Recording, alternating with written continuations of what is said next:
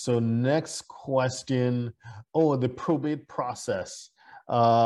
Typically, I guess I know it depends on the nature of the assets and stuff like that.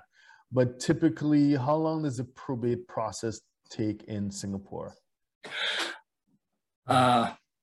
With will, valid will, subject to no contest. Now, all these caveat, our Mr. Lee, the will is a lot contested. Once you contest, you have the best written wills, you can be contested. Subject to no contest, the probate, within 3 weeks, my mother, I was the executor for my mother's. Within 3 weeks, my lawyer did it.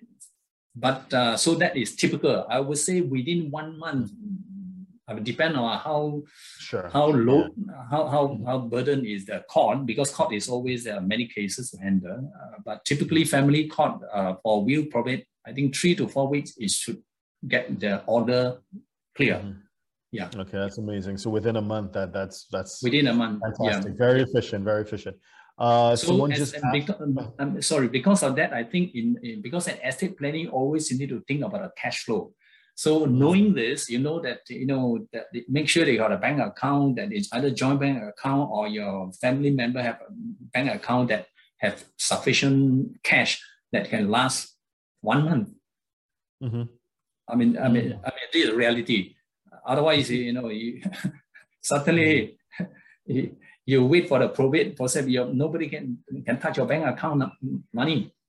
Exactly. Then everybody is suffer. So I think if always, but anyway, in financial planning, we always tell our clients, make sure that you have emergency cash of 6 months, 1 year, and not just in personal name, because you pass away. Yeah. So spread out to your spouse.